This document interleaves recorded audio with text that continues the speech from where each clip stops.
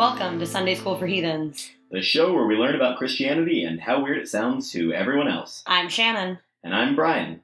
I'm not a priest, and I do not have a degree in theology. I'm just the kind of guy who can't go to church for 2 weeks in a row and feels weird about that. It's true. You were talking to me about this before we started recording, that you were having weird church feelings. Yeah, it's very centering for me. Mm-hmm. So I don't like missing it.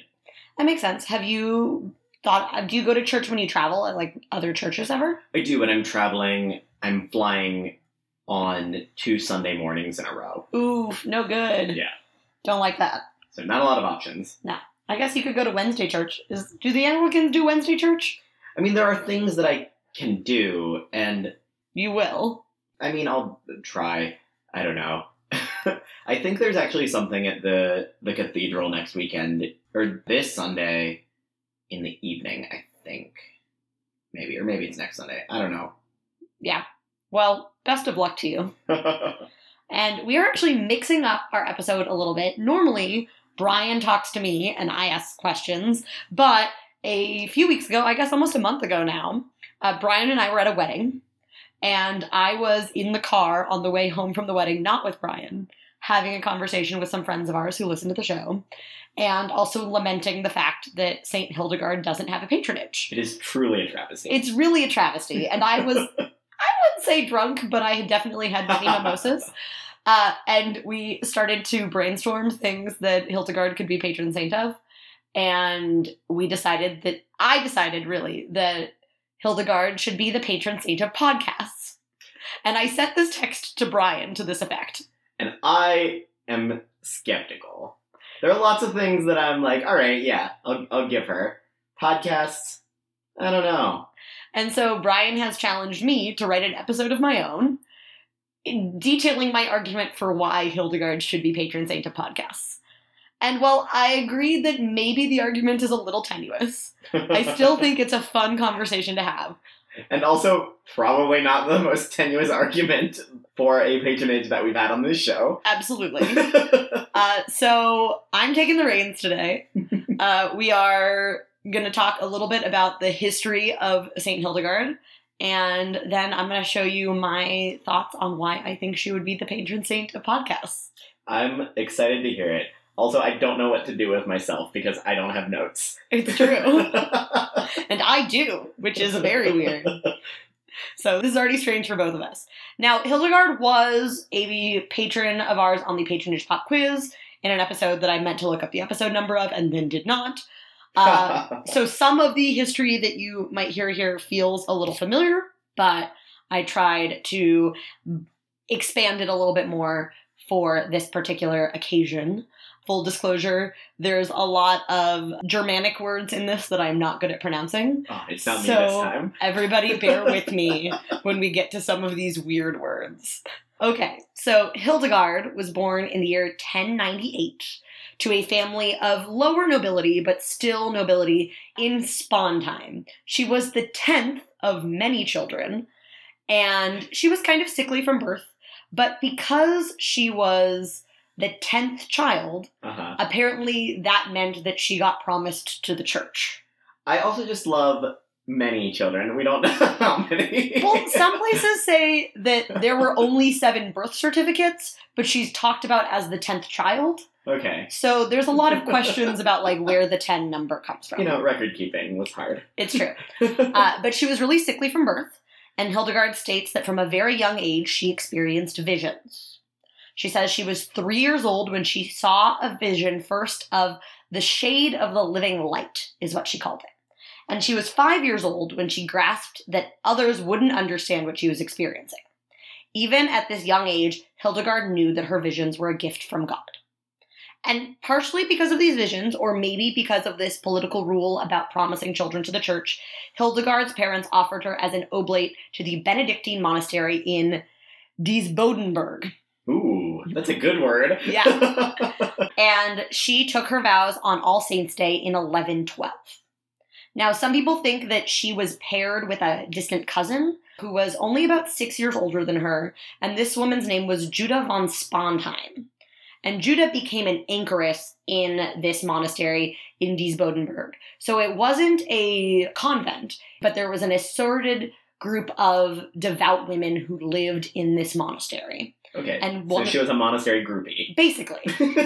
And it was in part because they had interred, I guess is the right word, this anchoress in the monastery. And Judah was this anchoress, and an anchoress was someone who acted as a symbolic anchor to the world for God.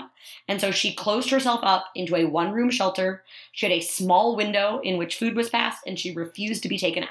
Okay. And some anchoresses were like built next to where the chapel was, or had windows into the chapel so that they could sit in on services, or like have a little door so that they could go in and out of the church, nice. Which seems really nice. And I don't know exactly what the geography of this particular anchoress was. So I don't know why, but in my head, anchoresses are now those two old men from the Muppets. Oh, Statler and Waldorf? Yes. And they're just like heckling church from their little window.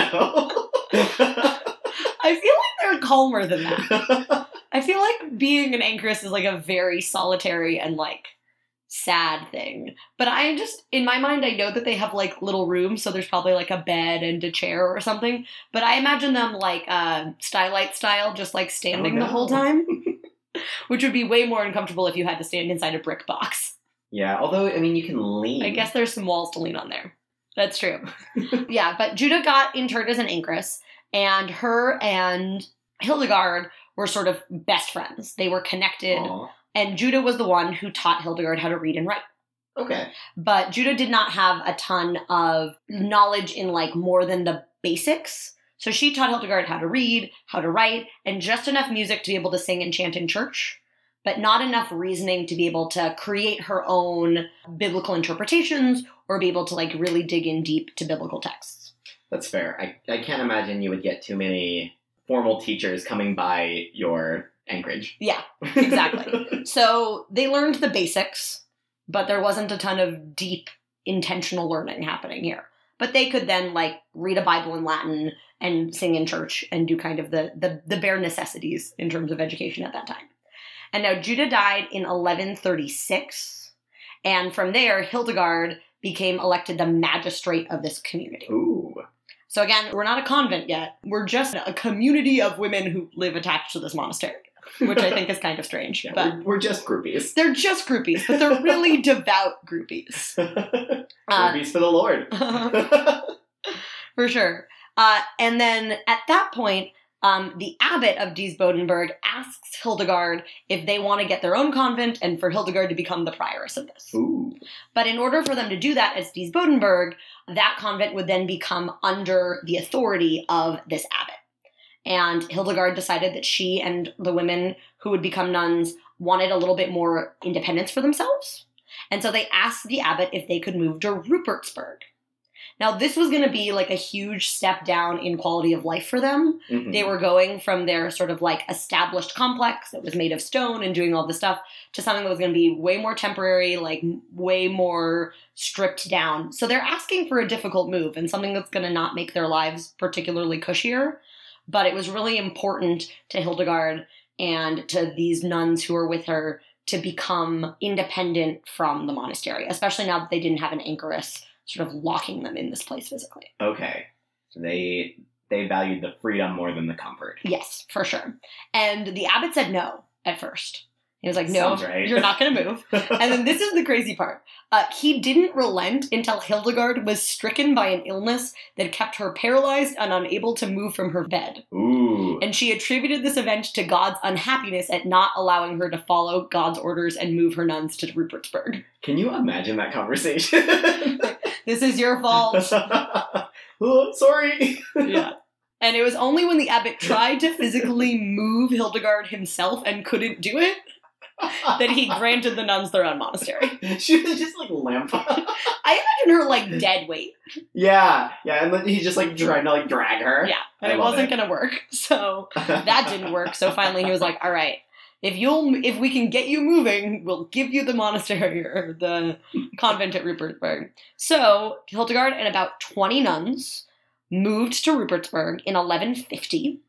And from there, she met a monk named Volmar, who served as the provost of this monastery and became Hildegard's confessor and scribe. And then in 1165, they found a second monastery for her nuns at Ebingen, Okay. is what I'm going to go with there. And now Volmar, the provost of this monastery, becomes an incredibly important part of her life, because this is when she first confesses to someone other than Judah von Spondheim that she's been having these visions her whole life. Okay. So she's kept this super secret. So how old is she at this point? 43. Okay, wow. Yeah, so she's way late in her life when all of this happens. And she confesses to Volmar about her visions, who then goes to the Archbishop of Mainz and tells him all about it. Damn it, Volmar. I know, but I think it actually works out for the best, because they have her write a journal of all of her visions, and they bring them to the Archbishop, and the Archbishop confirms them as directly from God. So what she's known since she was literally... Because he knows. Of course. This thing that she has known innately since she was 5 years old, now a bunch of dudes have told her is correct. There you go. I think you understand the church. Yeah. I figured it out.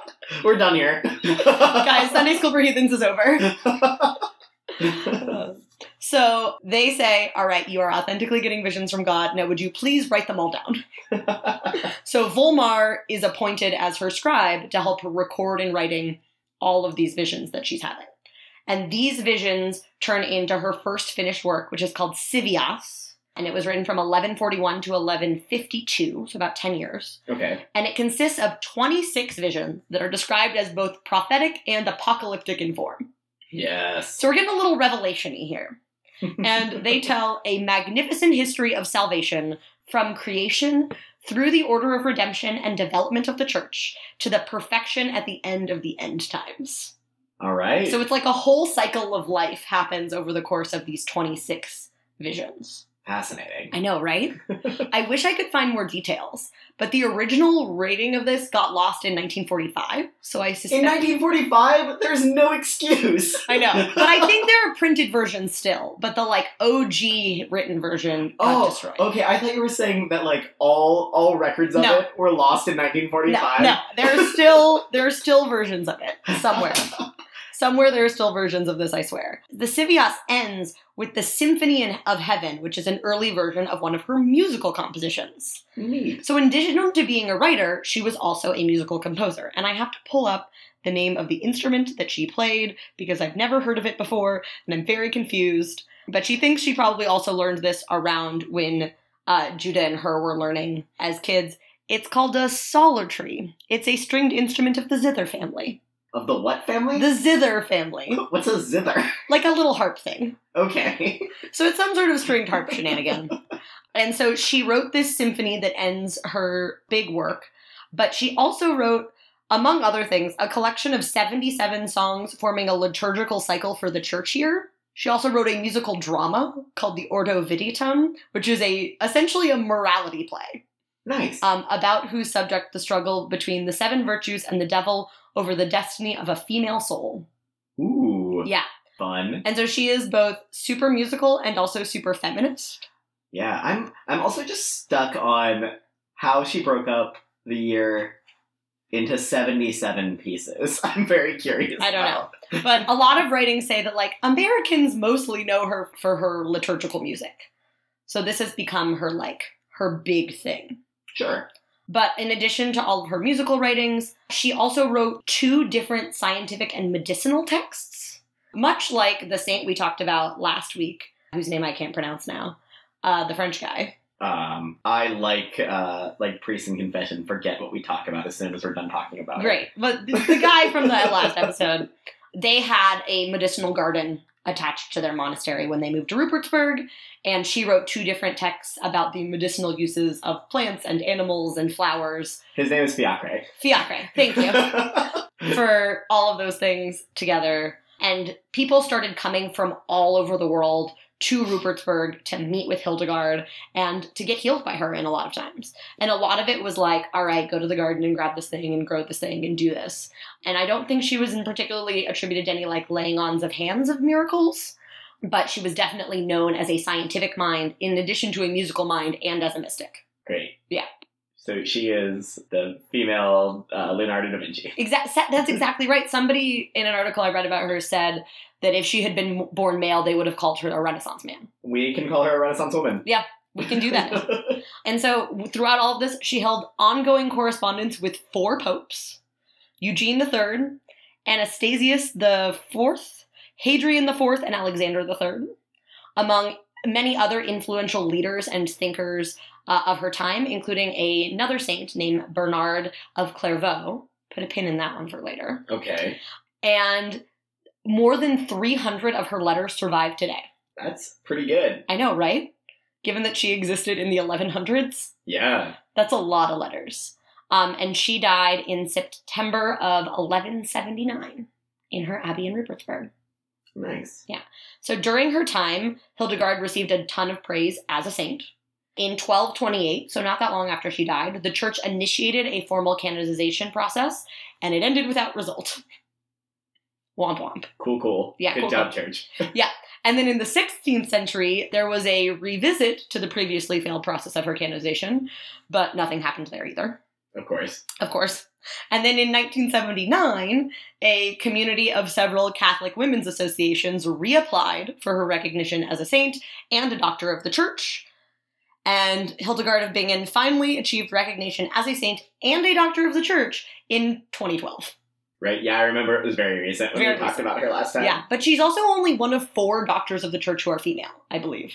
I know there's not a lot. Yeah, and it's because doctor of the church is something that's designated to people who are thought of as teaching theologians. Yeah. And there just weren't that many of them because women can't preach, but that's its own situation.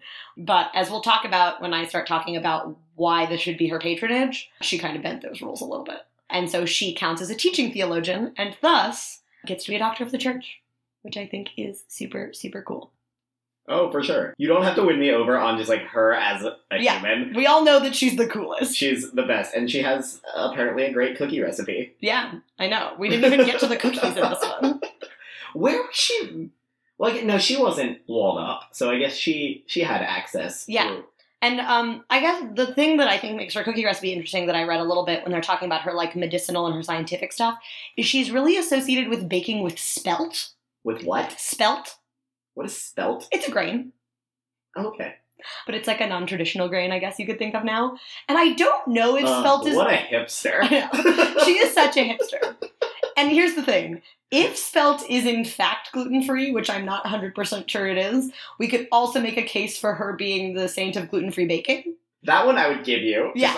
Straight away, if that's true. Yeah.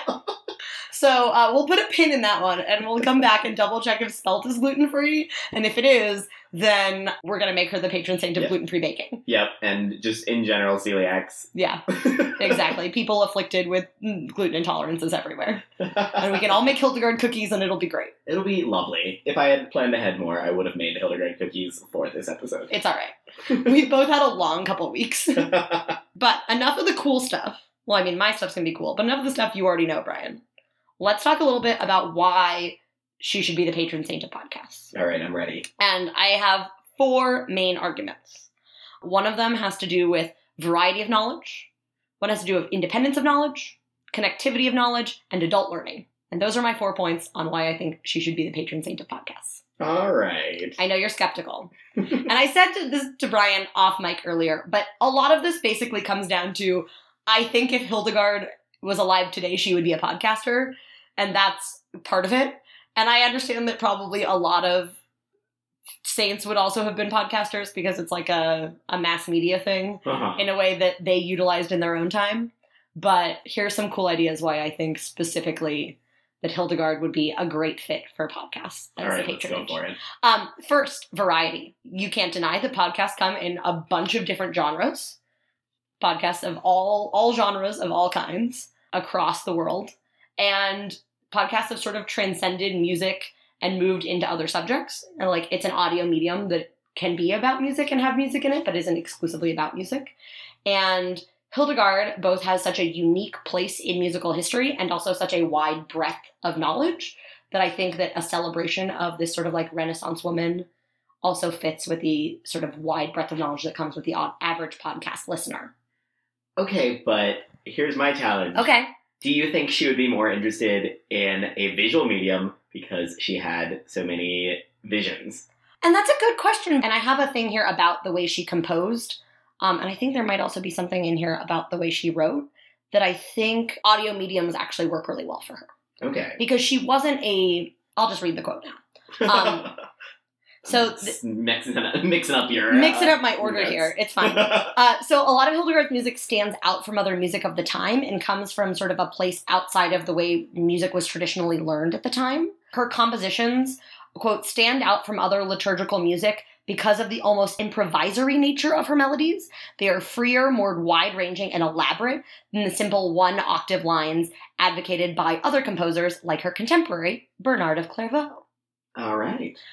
So that's a name I told you we'd hear from a little bit later. And so I think this idea that music feels very intuitive to her, like she had learned really rudimentary music, but she chose to compose not just small things, like she didn't write 10 hymns. She wrote 77 liturgical songs over the course of a calendar. Like that broad arching sense of musicality, I think makes an audio medium a better fit for her than a visual medium. All right. She also essentially wrote an opera. Okay. Which, if you think about it, like an opera, a radio play, like those kinds of storytelling in audio totally fit with the way she was running. All right. She did a lot of music. Yeah. Okay. Yeah. I think her musicality gives her audio. Okay. Just like baseline, we can say like an audio medium fits. All right. I'll take it. Cool. But she wasn't just a musician. She worked in medicine, she worked in science, she worked in religion. She loved to help people with her medicines and her medicinal things. So I could see her hosting a show about religion. I could see her hosting an advice show, a gardening show. I want to just listen to the Hildegard Feminist Pep Talk podcast. Are you trying to tell me that Hildegard is basically a McElroy? Yes. I 100%. And the more I talk about her, the more you think, the more she could potentially be a McElroy. She is just all of the McElroys. Yes, and we're going to continue, and it's only going to get weirder. But, like, she became known in the sort of medicinal and science realms for her skills in, like, diagnosis, prognosis, and treatment. So imagine a, like, ask and advice show with Hildegard. But also imagine a feminist pep talk show with Hildegard. They would all be a lot of fun. They would be. Mm-hmm. And so I think, like I said, this whole idea is the idea of variety, and the fact that she, one, is like a baseline auditory medium person, but the areas within that she becomes so well known for are so diverse that it fits like she could easily represent a wide variety of podcast subjects. So it's not like she's the patron saint of religious podcasts or the patron saint of music podcasts. She's the patron saint of podcasts because she was a Renaissance woman. Okay.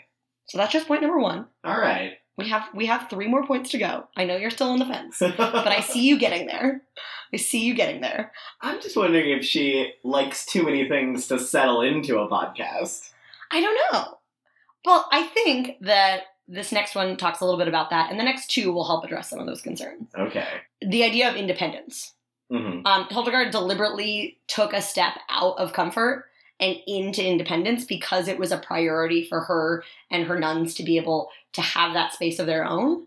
And podcasting has become such a medium for independent thought and communication. You know, you don't need, I mean, look at our show. You don't need a like huge elaborate setup. You don't need a lot of institutional knowledge. You just need the desire to start and a message you want to tell. Yeah, you just need a high opinion of yourself. Yeah. Thinking that other people care what you have to say. And Hildegard definitely had that. And so I think that this idea that she was super independent means that I think she would like the sort of independent ethos that comes from podcasting. And I mentioned a little bit in her canonization, talking about her being a doctor of the church, she preached even when women were not allowed to preach. She conducted 4 different preaching tours throughout Germany, speaking to both clergy and laity in chapter houses and in the public, and she mainly denounced clerical corruption and called for reform. Yes. She was just like such a badass. And that is awesome. I could imagine that if she had access to a medium like podcasting, her voice would go so much further, and that she would actively want to have these independent voices being distributed far and wide.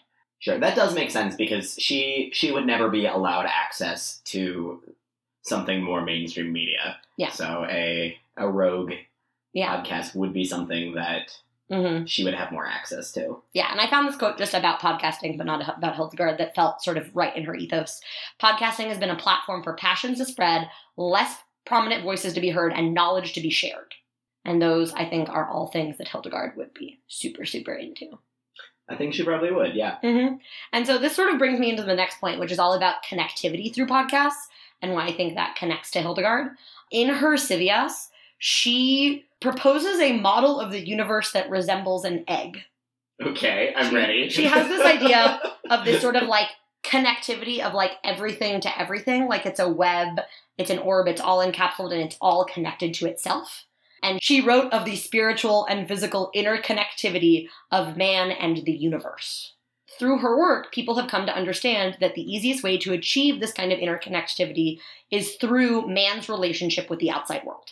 Okay, I don't understand the egg thing. The egg thing is just like you see sort of like images of it and imagine like an egg like crisscrossed with a bunch of webs. Okay, but there's not webs in an egg. No, I think it's a shape thing and not an actual egg, like a chicken egg. It's like an egg shape. Okay. So, like, she basically had a round model of the world before there was a round model of the world. And she got it in a vision from God. But this idea that... Score one, God. Score one, God. But this interconnectivity, I think, is something that podcasts are really great at. And that the idea that man can find interconnectivity with both their spiritual and their physical nature. And I think that podcasts are a great outlet for that now. 67 million people listened to podcasts in 2017, which is approximately the same number of people who use Twitter in a given month. So, like, that's the breadth of... I mean, Twitter is huge and is a huge method of communication, as you have seen, stepping back into religion Twitterland.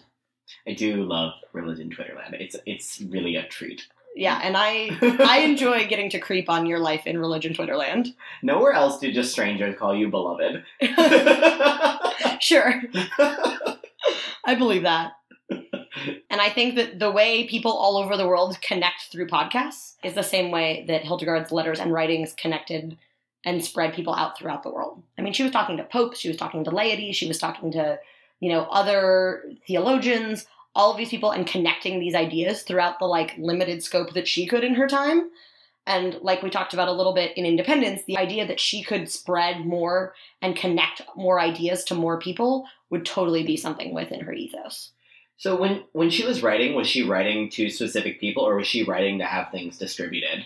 She was writing to the specific people from what I could tell, but I think she understood that some of these things were going to get distributed. I feel it's a little Paul-like in that way, where she's like, here, I'm going to write this letter to you, but like if you publish it... Paul would probably have some words. Sure. All right. Well, I still have one more point, and I think this might be the strongest point. Okay. Which is all about creating opportunities for adult learning. And this is especially important for Hildegard because she didn't start writing music or studying science or developing her own theological ideas or writing down her visions until she was 38 years old.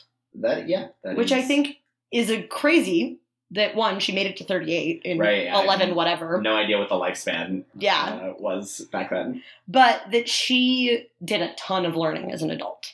And this is one of those things where I really wanted to find a amazing think piece about the connections of podcasting to adult learning. And just the one article that I needed just did never materialize. So I had to sort of piece together some stuff. Okay. But podcasting has sort of very specifically become mostly focused in nonfiction and educational content and has developed this rise of this genre called edutainment.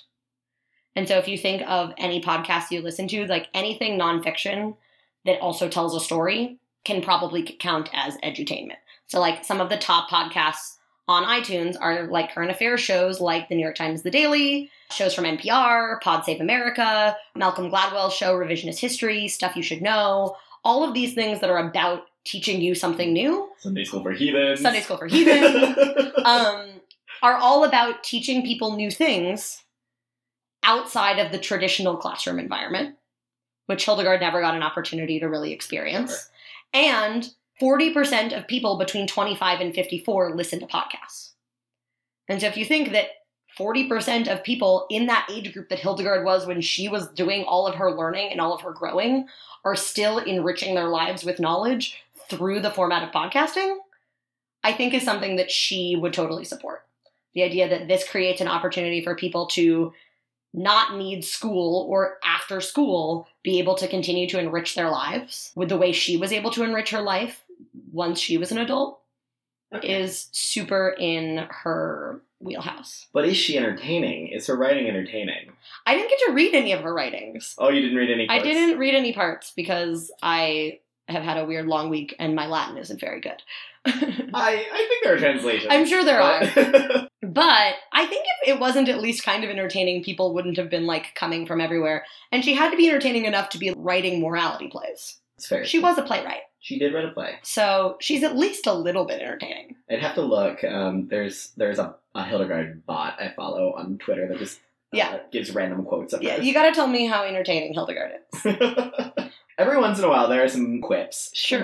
She's a little quippy. She can be quippy. She also invented her own language. What? It's called the Lingua Ignota, and that's all that really knows about it. It's called the unknown language, is literally what she wrote it. She wrote it for mystical purposes, so I wonder if this is the language that her visions come in. So, she was writing in tongues? Sure. Because, I mean, she might have also spoken tongues. But... Yeah. So, I think that she was totally entertaining. Also, anybody who has visions is not entertaining. I think I would challenge you on that. I think there are some people that are maybe not entertaining and just alarming. Sure. Sure. I guess I'll give you that.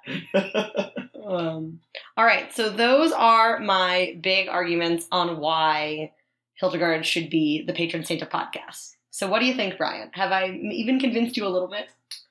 Well, to be fair, there are a lot of patronages that make zero sense. It's true. On the side against her, she has not cured anyone in any podcast-related miracles. Correct. That we're aware of. Sure. I mean, that would be her ace in the hole. Yes. But given that she existed many centuries before podcasts. Well, she could still... Oh, like you could listen to a podcast about her and be cured? Yeah. If anyone hearing this is suddenly cured of something, let us know. Please, no. Please. We'll send it to the Catholic Church. Short of that, not a bad case. She could be down for a podcast. I'll give it to her. All right. So now, everybody, we've convinced Brian, so go out, convince your friends, and start a campaign to make Hildegard the patron saint of podcasts. We've convinced me, the person who is not an authority on anything. That's true. Me, an authority on nothing, convinces Brian, an authority on other nothing, that Hildegard should be the patron saint of podcasts. And now it's official. This is as official as her being a doctor of the church. Yeah, we did it. We have all the power. We made it. Well, maybe I'll tweet at the Pope later. Yeah. And let him know.